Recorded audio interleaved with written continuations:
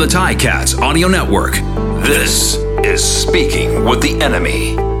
Oh, it's a big one on Friday. The Ticats in Toronto to take on the Argonauts. A lot of East Division playoff implications on the line, and discuss that as we're speaking with the enemy, Mike Hogan. He's not my enemy. He's my friend, but he does work for the enemy. And, It's been an interesting week. We had our caretaker, Bob Young, kind of shout out your social media team for some good tweets, but I do want to start with Angelo Mosca, because as passionate as you are about the Argos, I know he had a special place in your heart. Oh my God, I loved Angie. How could you not? I'm somebody who appreciates the history of the league and the history of the rivalry and of the Ticats, and swear, Angelo Mosca is Hamilton and the Ticats to me. Spectacularly nice man, was always kind to me, and I always look forward to our conversations before the game. Like, I'd get there, you know me, I'm really early. I get there 3 or 4 hours before a game, and at Old Ivor Wynne, I can never remember which was north because it's turned around. Yeah. In the Argos side, sort of where the Argos and the Ticats kind of shared that corner of the end zone, Angie would usually sit there and would just get caught up for 15 or 20 minutes every time. And there were 2 Argos, and this sums up Angelo and the rivalry perfectly.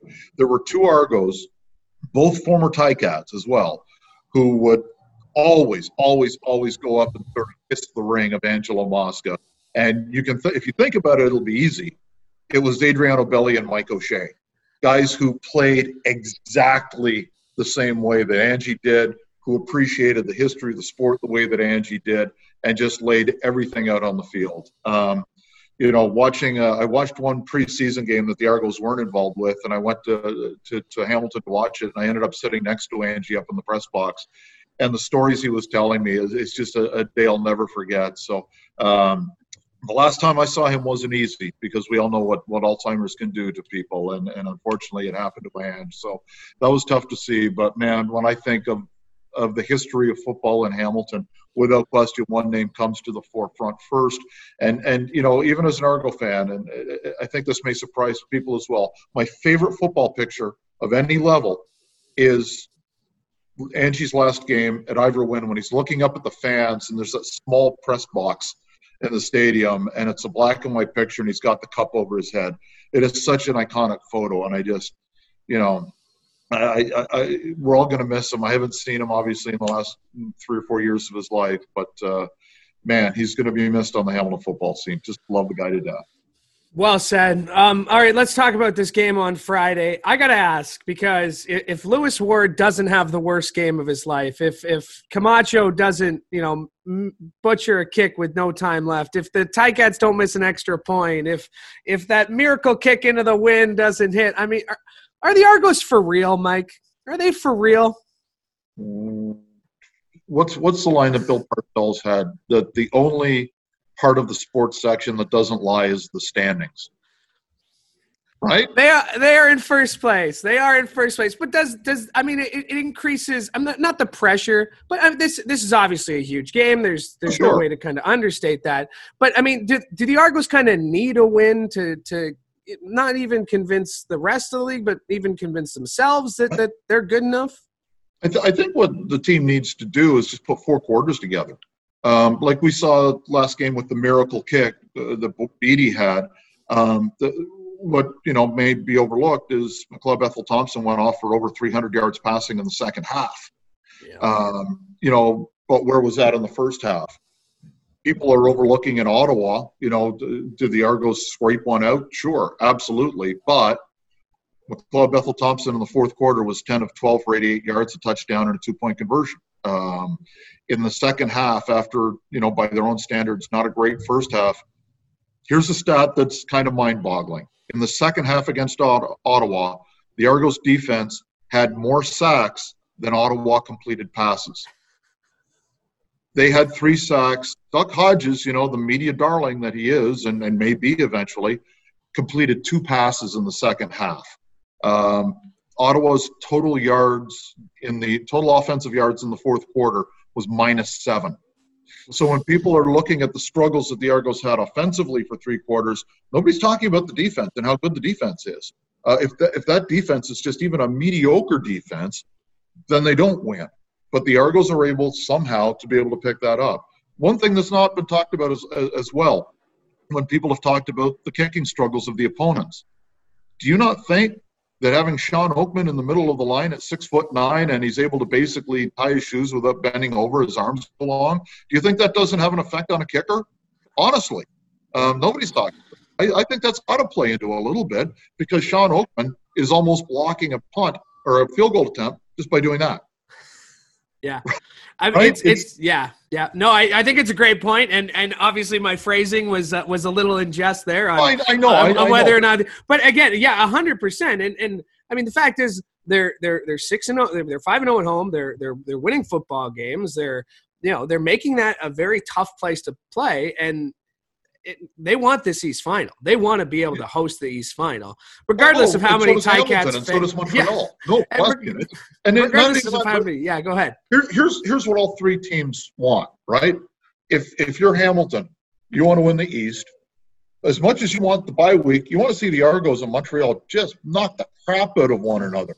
We're in the same way. How physical would a game between Montreal and Hamilton be in a playoff game? Do you think the Argos wouldn't like to be sit back going, okay, guys, let's go? I mean, that to me, that's the biggest part, is the bye week, because any one of these 3 teams is capable of beating the other on any given Sunday, so to speak. And I think that there are positives and negatives for each team in each matchup with each team, right? The Argos had historically this season problems stopping the run. Think we want Stanback in the first round, right? And so there are things that kind of work in each team's favor against another team. So I really think that whoever gets that first round bye has a huge advantage in trying to get to the break. That's such a great point, because, I mean, well, we have to look back at 2015, the last time we saw 3 East teams actually in the playoffs. But 3 East teams, I mean, all in the hunt for in the hunt. I mean, that's huge, and such a great point that I think the bye week has never been more important than, like you said, when any team can beat any team. I want to get to Dinwiddie for a second, because the expectations coming into the season for the Argos, they did have a lot of free agents. They did bring in a lot of names, but has he succeeded expectations for what you think they were set for him as a first-year head coach in the CFL? I think he's meeting in a lot of areas and exceeding in others. When Mike Clemens hired him, he looked at, sort of the type A football personality that is Ryan Dinwiddie, and the way that he approaches the game, the aggressiveness, and just his mindset, and loved that, and admitted, okay, he's going to make some mistakes along the way because he's a first-year head coach. And has Dinwiddie made some mistakes? Sure, absolutely. And have those lessons been learned? You would hope so, to the point where, he talked about after the timeout, not realizing that the BC had a timeout. Now on his call sheet, he's got that there. So, lesson learned. Okay, now all I've got to do, if there's a timeout, scratch that off, and now I know they've got one left or none left. So, lessons learned. So I think that in that aspect, he's doing what was expected. He's making some mistakes. Fortunately, in the last 2 games, it didn't cost the Argos a win, and they still have that slight advantage right now over Hamilton. And the best thing from an Argo perspective is destiny is in the Argos' hands. Doesn't matter what Hamilton does, doesn't matter what Montreal does. From the Argo perspective, we win this game on Friday night, we win the East, period. So that's in a pretty good position. And after the 2 years that Argo fans have had to go through prior to this season, just being in the playoffs is great. Having this opportunity to clinch home field would be just humongous. I have a feeling like Curly Gittins Jr. is probably enemy number 1 here after what he did at Tim Hortons Field on Thanksgiving, making some incredible catches. But, I mean, that right side of the field with Brissett, with Gittins Jr., I mean, good, 2 really good Canadian depths and maybe a bit of a surprise receivers. But what have you seen from them, and how has that allowed Dinwiddie, McLeod Bethel-Thompson to kind of spread the field a little bit better, having confidence in just about anybody on the field? Yeah, they picked apart that field side against Hamilton, and Curley was certainly the beneficiary of that on the Thanksgiving Day game. Curley has turned into the guy that the organization thought he could be when he played at Laurier. And I know it's a totally different level, but if you go back and you look at Curley Gittens Jr. play there, he was a highlight reel every week. How often does a receiver win a league MVP? Set the U Sports record with 75 catches in 1 year, was all conference 4 years in a row, all Canadian twice. Like he's got everything you want. And the one thing that goes under the radar a little bit is how good a blocker he is. So there are times now where they may have hesitated earlier in the season to bring him in from Z and bring him closer to the box, but now they can flip that around too, depending on matchups. So with him, and you mentioned Brissett with big catch, and Breskison is back now to play there, and he was one of the main free agent acquisitions, but he was hurt in the second game of the season in Winnipeg. Just got back last week, and also on that field side, you've got Ricky Collins Jr. So there's some really good receivers over there, and then on the other side, depending on his health, DeVaris Daniels is back for sure, but Eric Rogers is getting close. We'll see if he's ready to go on Friday. So it's a really good receiving core, and we just added Josh Huff, who is on pace for what would have been a 1,000-yard season in an 18-game schedule. So, yeah, it's a really good crew, and with guys who have been in those supporting roles like Drez Anderson, who had a nice game last week, and Damien Jean-Pierre, it's a really deep, talented group. Is the importance of, this game, it's obviously very, very important no matter what, but, is it amped up even more by the quick turnaround to host Edmonton?